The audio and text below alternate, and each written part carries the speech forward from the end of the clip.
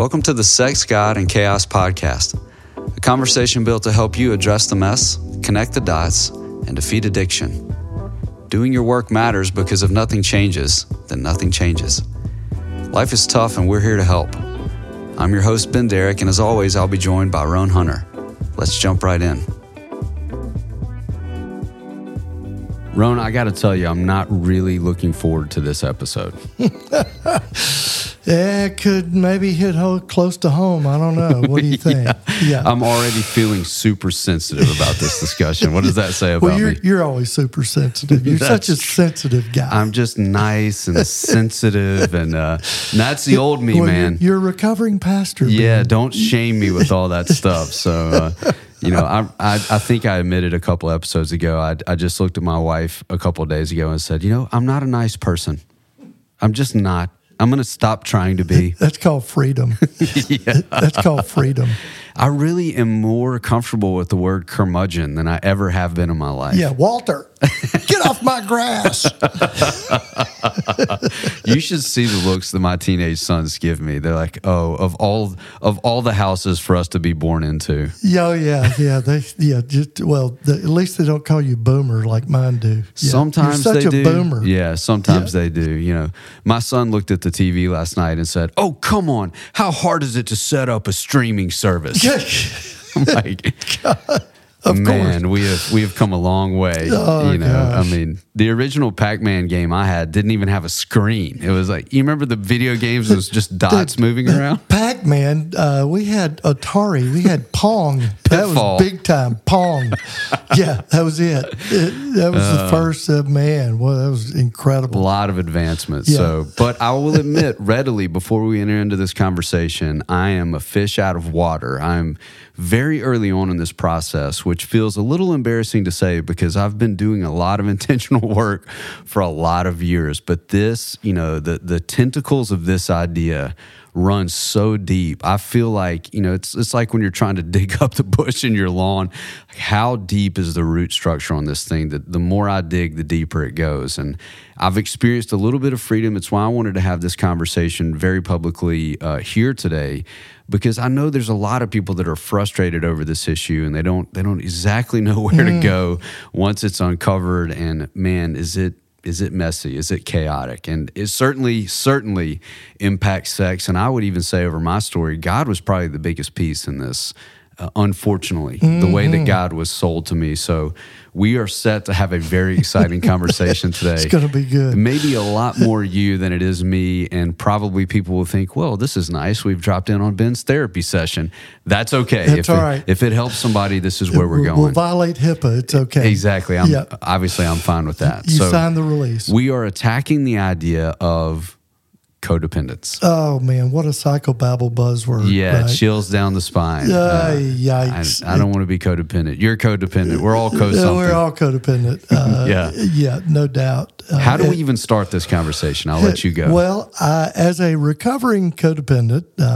You too? Dude. Look, we have our own Me Too sitting right here. I'm just a little further down the road than you are. But I used to think, when I got into recovery and, I was the addict, I'm a man. And my wife is codependent, right? Women are codependent, not men. And literally, that was a thought,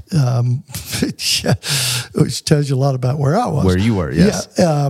But what I've realized over the years is, oh my gosh, I was a lot more codependent than she was or is. I don't even know if she ever was, really.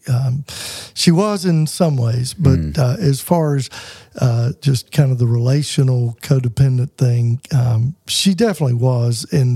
But I was much more so trying to, please and appease, manipulate, control her thoughts, her reactions, in trying to make sure peace was maintained at some level. And that included lying, that included manipulating, that included a lot of things. But, there was a pure motive in that. I wanted everything to be okay. It sounds so chivalrous, right? Yes, it does, actually. Yeah. Oh, yeah. No doubt.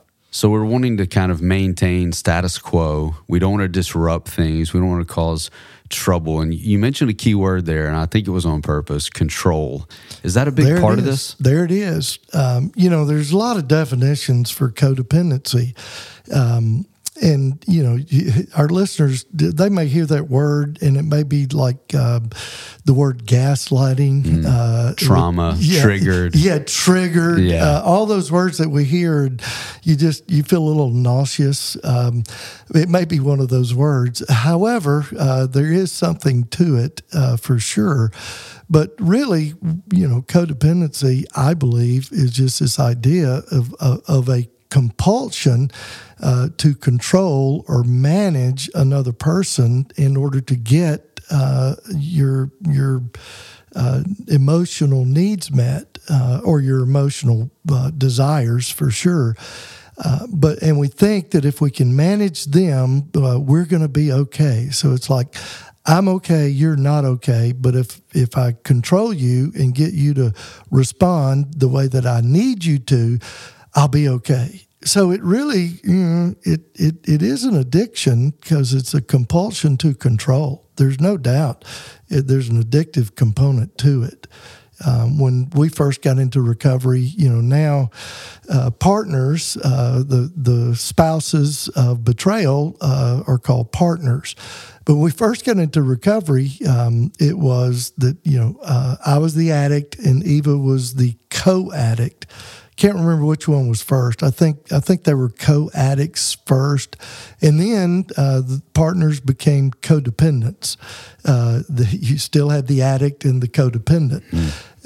And when you start looking at what happens with betrayal trauma in particular, there's a control factor that occurs of like the spouse is trying to manage the other person's recovery. They're trying to control the behaviors. There's a lot that goes into somehow, if I can be sure that you're okay, then I'm okay. And at the root of it, it's safety and security, but it's manifesting as a compulsive, controlling behavior so that I will feel okay. And, at the bottom line, it's when my needs for safety and security, emotional safety and security are not met, we have a real tendency to all be codependent. When this couple walks into my practice, they both look absolutely exhausted, right? Always. Because the one on the other side is thinking, okay, I've got to make sure that everything goes exactly this way. And if it doesn't go exactly that way, I've got to hide it. I've got to keep it secret, right? Or it'll disrupt the peace. And then on the other side, the other person is thinking, what are they not telling me? I've got to make sure that this goes this way. Here's this podcast. Here's this book. Here's this other person that you need to be in relationship with. And they're both just in this hyper-vigilant state of just trying to make sure that everything goes exactly the way that it needs to go. And unfortunately, I see long term, these people end up hating one another because it starts as deep-seated resentment. Oh, yeah. I resent the fact that I'm having to accommodate and adjust and maintain all of these things, a lot of which you don't even know about. And then the other person is thinking, why won't you just do what I'm telling you to do? Because if you do what I'm telling you to do, then everything will be just fine. And it is very difficult to convince each person, this is really unwise. And I usually start in this, I lose a lot of female clients this way. The couples counseling doesn't go for very long because I look at the man and I say, okay, this is great that you've put protection on your devices, and that's a great step. It's just a point of friction or resistance to pursue that. Is your wife the first person that's notified when you view pornography? Absolutely, man. She needs to be the first person to know. And I'm like, that is a terrible, terrible, terrible idea. 100%. You like change that right now. Yeah. Get whatever the software is, change that, and then that lights off all the codependence in the room. Oh, yeah. Oh, yeah. Because I don't have the control that I need in order to feel safe. Mm-hmm. Yeah. But it's an exhausting, false form of control. Oh, man. It is. It never works. It basically, when betrayal gets discovered in whatever form, it in some ways, it's like and I'm just going to use the addict, like me, man, when this stuff comes to light, it's like I experienced a tremendous amount of freedom just because now the secret's out in the room. And the thing of it is, on my side of the fence, I was hiding all that. It was all hidden. She did not know of my addiction and acting out behaviors, which is problematic because what that speaks to is Eva didn't know where the show-up place was in the relationship either, because if you're in a relationship with somebody that's over in the bushes acting out and you are at the show-up place, you would know it. All right. And so what that speaks to, another episode we talk about it a lot, the intimacy disorder. Because if you were attuned and attached and connected, you would know that your partner's not present. So again, even that is a problem because you didn't know it. Well, she didn't. And so, but on my side of the fence, I had been fighting this thing for many years. I came to Jesus at 20 and it was like, okay, I got to quit looking at porn. But I couldn't because it was a full-blown sexual addiction. And then at 27, when that came to light and I admitted that, and I'd been in this huge battle and struggle of trying to stop, fighting it, unbeknownst to her, well, now it's like, it comes into the light and wow, it felt so freeing. Well, the problem is I put the monkey on her back because this thing that she did not know about, and now she's in a fight, in her own fight. And in that fight, most of the time, partners will resort to this codependent behavior of compulsively controlling the other, trying to get needs met. And the prevention of being injured again. Oh, I don't want to be hurt again. Ever, right. Ever. So it if makes sense. I can do this, I don't want to be hurt again. Yeah. Part of this conversation that intrigues me so much because it's been part of my personal journey is this goes way back. This didn't start when you said I do. No. There were most likely a lot of things going on in your family of origin and in the home that you grew up in that really set the conditions for you to be a certain percentage of codependent in your key relationships. Is that a good way to say that? Oh, absolutely. It's like, man, we got on the marriage train and that stuff was packed in our baggage, in our luggage, right? We all have it. And I always say it's in that compartment, that zipper compartment up underneath. It's there. And then it begins to surface. But yeah, the origins of it are always in what we grew up in, what we saw modeled. And then, man, you throw, some good old terrible Christian teaching and preaching on top of that. It's, deny yourself, take up your cross and follow Jesus. It's like this idea, like you should have no desires. You should have no wants in a relationship. You should just die to self completely and just be subjugated to the whims and emotions of the other person. It's a great setup, right? It is. That's a good Christian, Ben. I don't know if you know that or not. And so, the distinction I can't figure out is: are we talking about good Christians or just compliant people? Sheeple. What are we out for? Right. Do we want a group of compliant people that will go along with agendas, that will give hard-earned money to those agendas, even if they're completely crazy? That will serve in the parking lot ministry. That's right. It's the most important job in the church. Yeah, the amount of money that's just How did you spent sell on that when you were a pastor? wingding at it. We didn't have. Did you actually sit with a guy and say, dude, this is the most important job in the whole church? Well, I was a little bit more intelligent than that, but yes. So I did have that conversation. From the time that they get out of the car to the time they get back in the car. You're the first impression. You're the first impression. So we're going to put you out here in an M.Dot vest. Yeah. I always say, I wish the guy had looked at you and said, well, dude, if it's so that damn important, why don't you go do it? And I'll preach. Yeah. I could probably do a better job than you anyway, right? Which some weeks they could have. Let's be honest about this. But yeah, the way that all of our, I would say, all of our social constructs inside of Christianity depend on codependent, compliant men, which is a big part of the problem. And every man in these scenarios can smell that from a mile away. That's why they walk in, they're like, you know what, I'm just going to be quiet and have my coffee and scroll through Instagram or you version that is kind of the Bible version of Instagram. Thank God for Bible apps. That's right. It looks like I'm actually, reading my Bible. Yeah, and you have to have that look across your face, which you're just trying to divide, 874 by 9, and that gives you a real pensive look.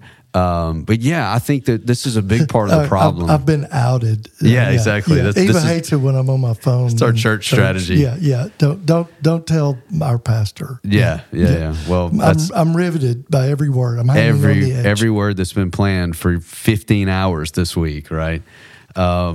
Part of the issue, though, I think, is as we start to attack codependence, it literally is everywhere. It's not just inside of marriage. I mean, some of the most sinister relationships I've had in my life, I attached as a codependent. They were bosses. Mm-hmm. And that was a really, really bad idea, but I did it. And getting down to, I know we don't promote models specifically, but I've gained a lot of freedom over just studying the Enneagram because of how it talks about relationships, not just personalities and how you like to do tasks. But I started to realize, man, I'm a loyalist and a codependent. I am double screwed here. I cannot get out of this construct. But then when I started digging deeper into it, I realized that in my home growing up, both great people. I feel like I have to say that all the time, but love them dearly. But they had dynamics in their relationship. My dad's a very quiet man. My mom is not a very quiet woman, which I leveraged all the time.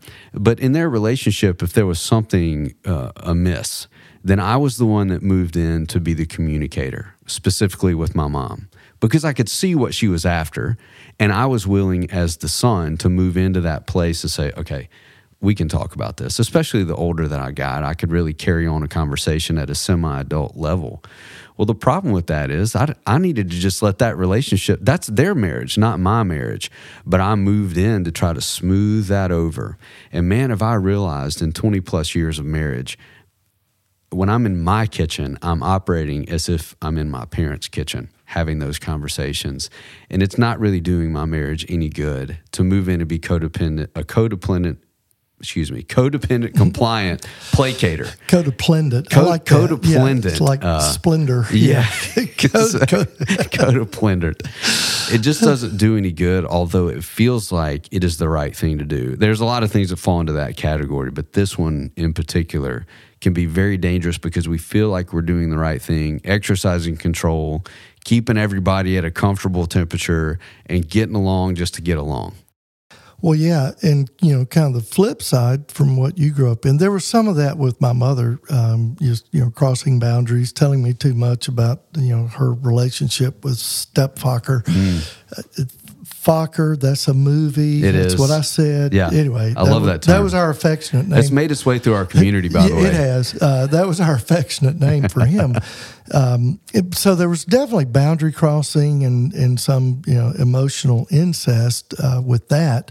But mostly what I grew up in was more just neglect in that. And so those basic needs for security in a relationship, feeling safe, feeling cared for, all of those things. I didn't get that. Like Ricky Bobby's dad. I didn't get that.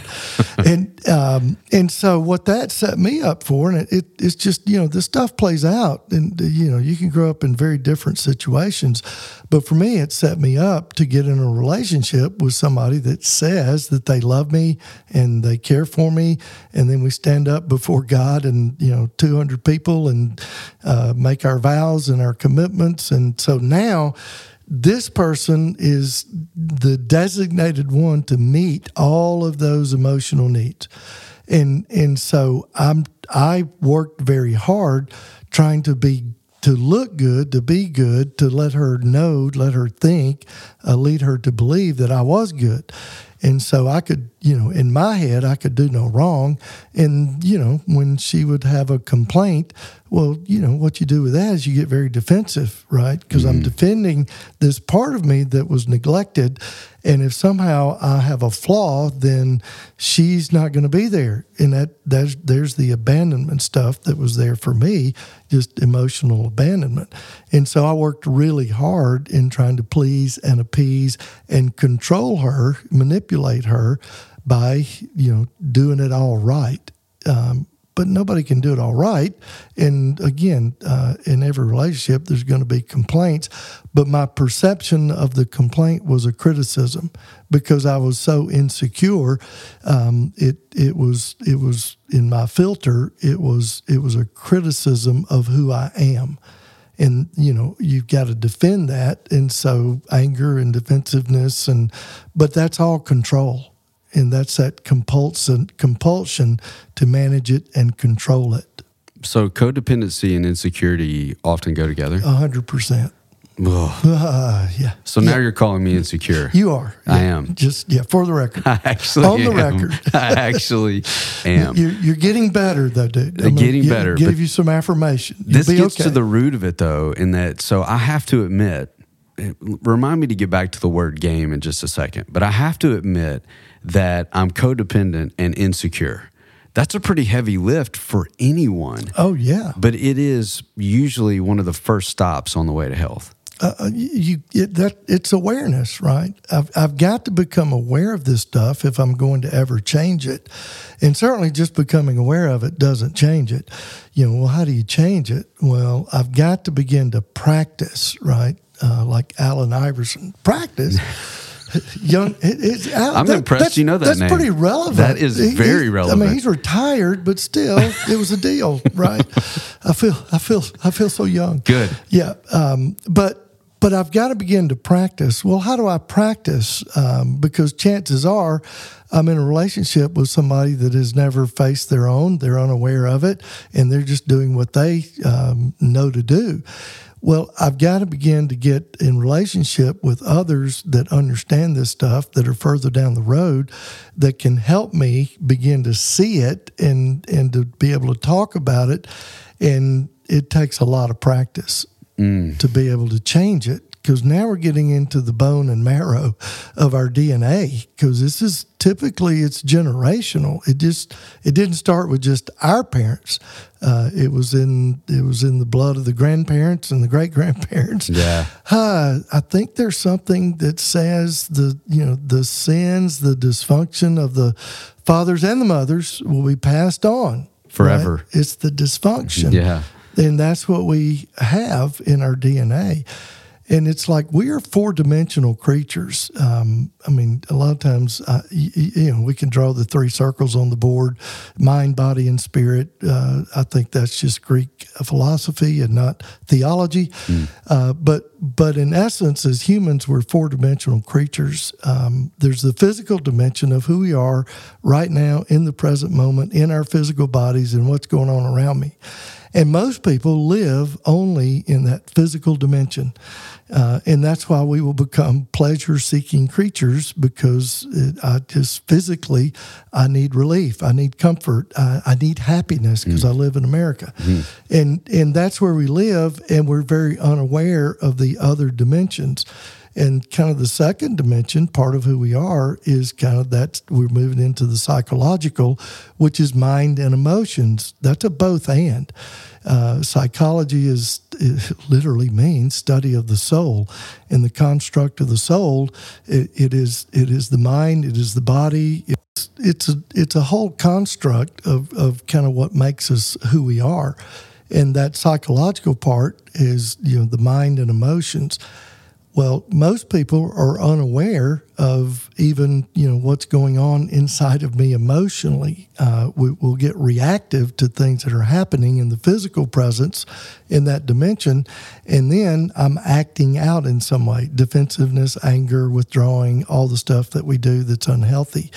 And then in the mind, so much of this recovery journey, so much of our life journey is really beginning to examine how we think, because our emotions emanate from our thoughts. So as a man thinketh, he is, right?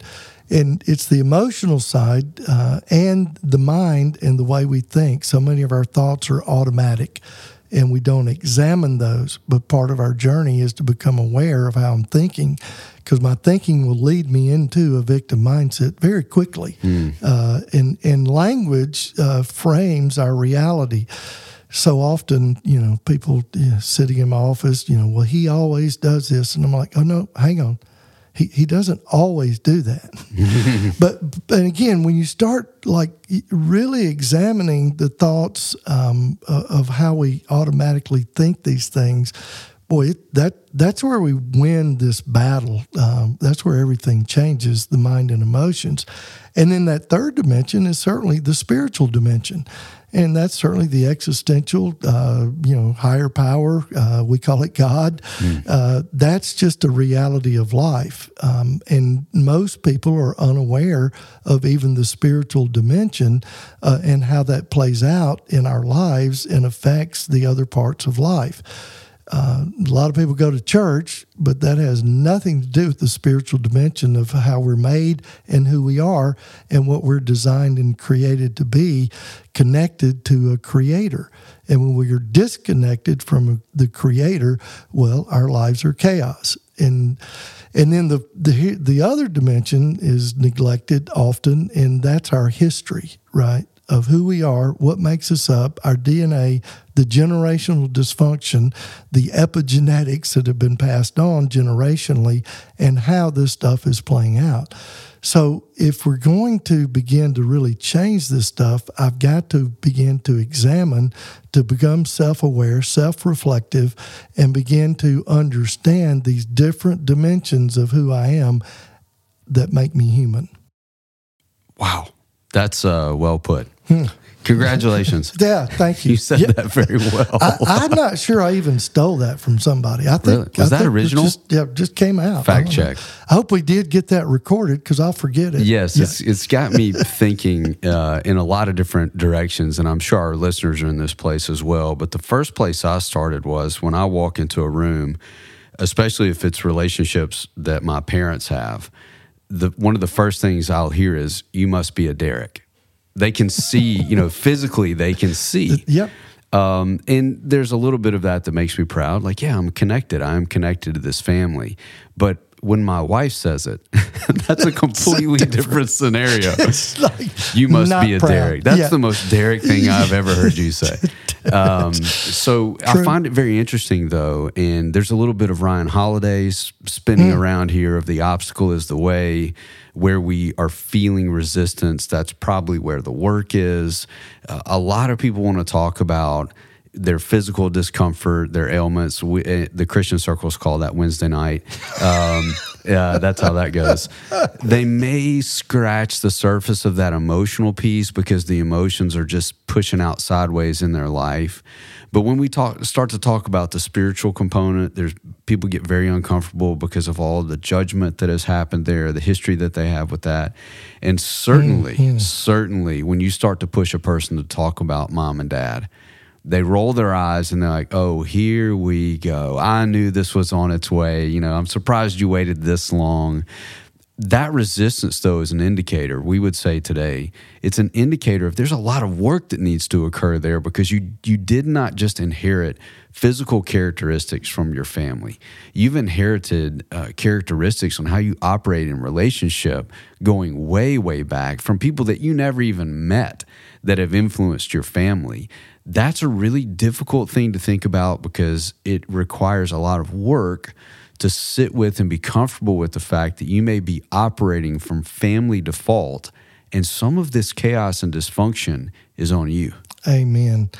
Well, and we always say, man, that this work around certainly family systems is not about blaming. It's just simply about naming, right? I'm not blaming, but I'm naming what occurred, right? The facts of what I grew up in, and then what was the impact on me relationally and emotionally. And again, that's moving into these dimensions that we have to begin to reconcile. We have to begin to unpack in order to change. Otherwise, we're just going to keep operating like we do. We're not going to change anything.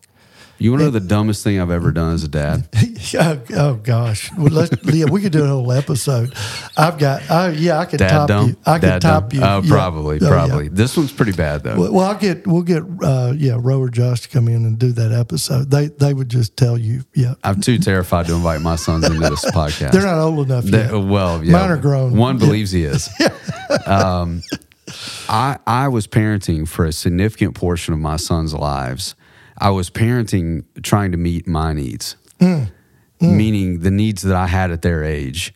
And I was moving in. I was doing all the things that my dad didn't do. You know, what did you need that you didn't get? I identified that. And then, still stuck in codependence. I didn't go to my dad with those things. That would be a terrible idea. I just decided I was going to correct that. So I started parenting from that place, really codependent on my parents, my family of origin. I start pointing that at my sons, and I'm parenting in a way with urgency over my own needs. And it wasn't even their need, and it really disrupted our relationship because it just didn't make any sense to them.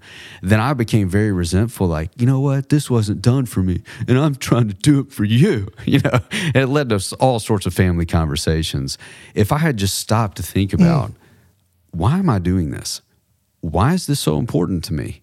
Then I could have addressed the actual origin of codependence instead of passing it right down the line. Projecting it, on down the line. Really looking at my son saying, what I'd like for you to be is dependent upon me to meet this need for you that you don't even have, Boy, that cycle, what do you call it, the crazy dance? Oh, yeah. A lot of words we could put around that. Yeah, no doubt. Yeah, but if we're being avoidant of moving in and thinking about codependence, it is a guarantee that you're going to pass on a tremendous amount of dysfunction, and not just between husband and wife. No. It's bigger than that. It's with your children. It's with your boss. It's with your friends. 100%. You don't know who you are, and you can't boundary as an individual and enter into relationships with healthy agreements. Pretty much guaranteed it's going to be chaos. Oh, yeah. And I think, like you're talking about your sons, and certainly, for me with mine, it was, all the things that I didn't get growing up, and I'm trying to make sure they get it, and there's again a compulsion almost around that, because in my head, I've got to impart all this to them, and so that they'll be okay. Well, the reality of it is they were okay because they had a mom and a dad that actually loved them and cared for them and would actually talk to them about anything. But that other side of like, somehow I've got every moment is a teaching moment and all those things that, oh God, I wish I could go back and change a lot of that for sure. But I think that's kind of a natural tendency that, what we did not get, we're going to work, too hard, overly hard, unnecessarily, trying to impart this stuff that they're really okay. I mean, I sit with parents all the time. I had a family session not long ago, and the parents, and there's a lot of conflict in their relationship, but they brought their 18-year-old daughter, and like, I'm sitting there listening to the 18-year-old like, wow. I mean, she's sharp and she gets it, and she's going to be okay. But mom and dad are trying to control her based on their past. And there's the rub. And this girl's like, the scholarships and perfect grades. And, I mean, it's like, yeah, she's going to be okay. I think you can back off. But that's that fear based on what they experienced, and they're just projecting it onto her. This does give me a lot of hope as we talk about the younger generations. Me being in my mid-40s, there's generations after me now that are emerging into adulthood, and I feel very encouraged as I sit with that generation because they don't have as much resistance to growth. True. As the media labels them, for sure. Now, there's a lot of crazy going on in our world today, but there is a huge part of that population that understands self-awareness, that understands health, that understands getting outside of their own mind in relationships to get feedback on what's going on in their stories. So Yeah. I do find often, I'm like, hey, we're talking a lot about your kids, but they're good. Yeah, they're a lot better than you think. Sometimes in spite of your efforts, exactly, they've done a good job. No doubt. So we say here often that nature hates a vacuum. So we would not want to record an episode just telling people, hey, stop it. You're codependent. Stop being codependent. So the language that you use is replacing codependence with interdependence. Let's talk a little bit about interdependence and what that looks like and how freeing that could probably be for someone who's suffered under the weight of codependence. Well, I think I'll just start out that part of the conversation. I often tell couples there's no such thing as marriage counseling, right? I mean, how do you counsel a marriage? You're actually counseling two individuals. And so first off, I've got to begin to do my own work individually. And if you got two people that are, willing to engage in their process and do their own work, well, now you've got a chance because one of the things that, the goal is moving away from trying to control this other person and the way that they talk to me and what he said and what she said. One of my favorite things in counseling is when the husband or the wife they start impersonating the other in the argument. You've been there, right? Yes. Well, she said, and he does like this, and like his wife's talk. I'm like, dude, does she really talk to you like that? No. The male part of that is usually terrible, but I'll tell you, the wives are usually spot on. Yeah, no doubt, always. But it's just comical. But what we're trying to do is just control this other person. Now, maybe they're doing something that's harmful or things that they don't that are bad for sure. Well, what you've got to do individually is you've got to become well-boundaried. And it's like, I love you. I will not tolerate this behavior, right? If you don't do something about this, I'm done. I mean, that's a boundary. Yeah. But in that, to me, is the whole key of dealing with this codependency. I've got to see it. I've got to understand it. I've got to see how that plays out. But then my work is becoming well-boundaried. I'm going to rewrite Henry Cloud's book, Boundaries, and I'm going to be Bubba Cloud, his Mississippi cousin, because he's from Mississippi. This has to be good, yeah. He's from Mississippi. I'm not sure that's a fact he really puts out there, but no, he talks about it a little bit, but yeah, so I'm going to be Bubba Cloud, and my book on boundaries is going to be one page, and it is as simple as this. It's what I will accept and what I will not accept. It's what I will do and what I will not do. And when you start unpacking each one of those things, what you're getting into is your value system. You're getting into your integrity as a man or a woman. It's like, I will not accept being talked to that way. I will not accept being cussed. I will not accept being shamed. I will not accept being berated. This conversation is over. When you're ready to talk like a regular person, I'm all in. But when this stuff starts happening, no, I'm not going to subject myself to that because I am worthy of love and respect, right? Because Jesus tells me who I am. And nobody's going to talk to me that way. My wife or, Joe Blow down the street, not going to happen. It goes both ways, right? It means that you have to participate in that agreement yourself. Yep. Just as a mode of accountability here, you can't say, I won't accept that from the other person. That's right. And then deliver it. Yeah. That's right. You have to be able to join with or show up to the show up place, which is a healthy place. Yeah. You have to commit to that. And sometimes that can be very difficult for a lot of us who have been showing up in an unhealthy way for a very long time. Oh, yeah. But I love that idea of saying, and this has infected a lot of my relationships, which has been a really freeing thing for me in the past 5 years. I'm just not going to join you there. I know you want me to join you there, but I'm not going to join you there. And then as a codependent, the thing that I have to say literally out loud is, I don't like the man that I am when I show up that way. Absolutely. There's a lot of regret, a lot of shame, and a lot of damage that occurs. If I join you right there, some heads are going to roll. Yeah. Because I'm actually better at unhealthy than you are. And what you're doing is you are setting a boundary for you. You're not saying you're not going to do this. Mm-hmm. You're just saying, hey, I know who I am when this happens and I don't like it. I'm not going to participate. Mm-hmm. And you're not blaming. You're saying, no, it's not good for me. And that's okay, right? Yeah. And then when you're ready, like I'm all in. And, you know, the trick is now I can't go pout and sulk because I got called a name. I can see that for what it is. That's just coming out of her hurt, her pain, her frustration. And rather than invoking my man superpower of pouting and sulking over in the corner, I actually am available when she wants to do it different. Yeah, yeah. It's awesome to be able to say to the important relationships in our lives, I won't join you there, but I can join you here. Amen. I'm right over here, and I'm comfortable there, and I know my left and my rights. I know my boundaries. I know my agreements with myself over here. I'm going to be a great man to be in relationship with over there as a friend, as a husband, as a father. I'm not going to be a great man if I join you over here. Oh, yeah.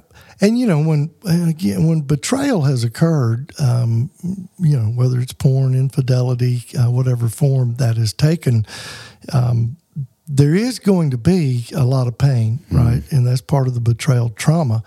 And sometimes because, if I've been the actor outer and the betrayer, in some ways I have to sit in that pain. And sometimes that pain comes in the form of some, nuclear tipped, flaming arrows, right? But I've got to see that for what it is. But so often, because especially early in recovery, I am insecure, all right? That's why I was acting out. That's a lot of the reasons, all the stuff. I don't have the emotional foundation to be able to sit in that and not get reactive. But that's where, getting in counseling, getting in a healthy men's group, beginning to have that support system, hearing other guys look at me in the eye, you're a good man, I love you, I'm with you. That's Jesus with skin on. Well, now I've got the emotional strength and support over here to be able to sit in the pain and the hurt that is going to be present. And, we have to work with that. We got to comfort that hurt for some period of time before we can even begin to get into the relational dynamics. Because if you just jump into the relational dynamics, it's like, it's my wife's fault. I did this stuff because she was, so-and-so. It's like, nope.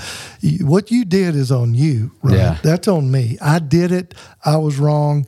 I've got to go deal with that. That's my job. That's my work. And then I want to help her heal, and that takes a lot of time, for sure.